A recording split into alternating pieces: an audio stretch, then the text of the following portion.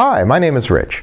It's Mother's Day weekend, and as I remember my mother, I think about the things she used to say.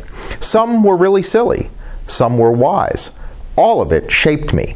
I remember hearing a psychologist who said that it is as if the things we hear are on a tape loop that plays over and over in our minds. Our story this week has some of the Jewish people in Jerusalem asking Jesus to just say whether he is the Messiah.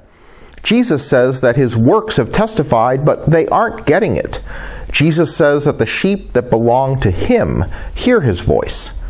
The voice of Jesus should be on that loop that runs in your head. But I wonder what you think that voice is saying.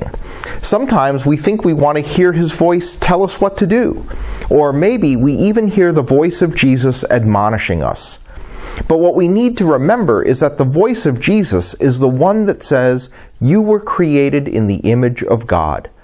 It's the voice that reminds us that he died for us, and that saving us was worth dying for. If the voice you hear is condemning you, or telling you that you aren't good enough, it isn't the voice of Jesus. The works that Jesus said testified to him were works of healing, works of feeding, works of forgiveness. Those works speak for what Jesus thinks of you, and that is the voice you should hear. See you on Sunday.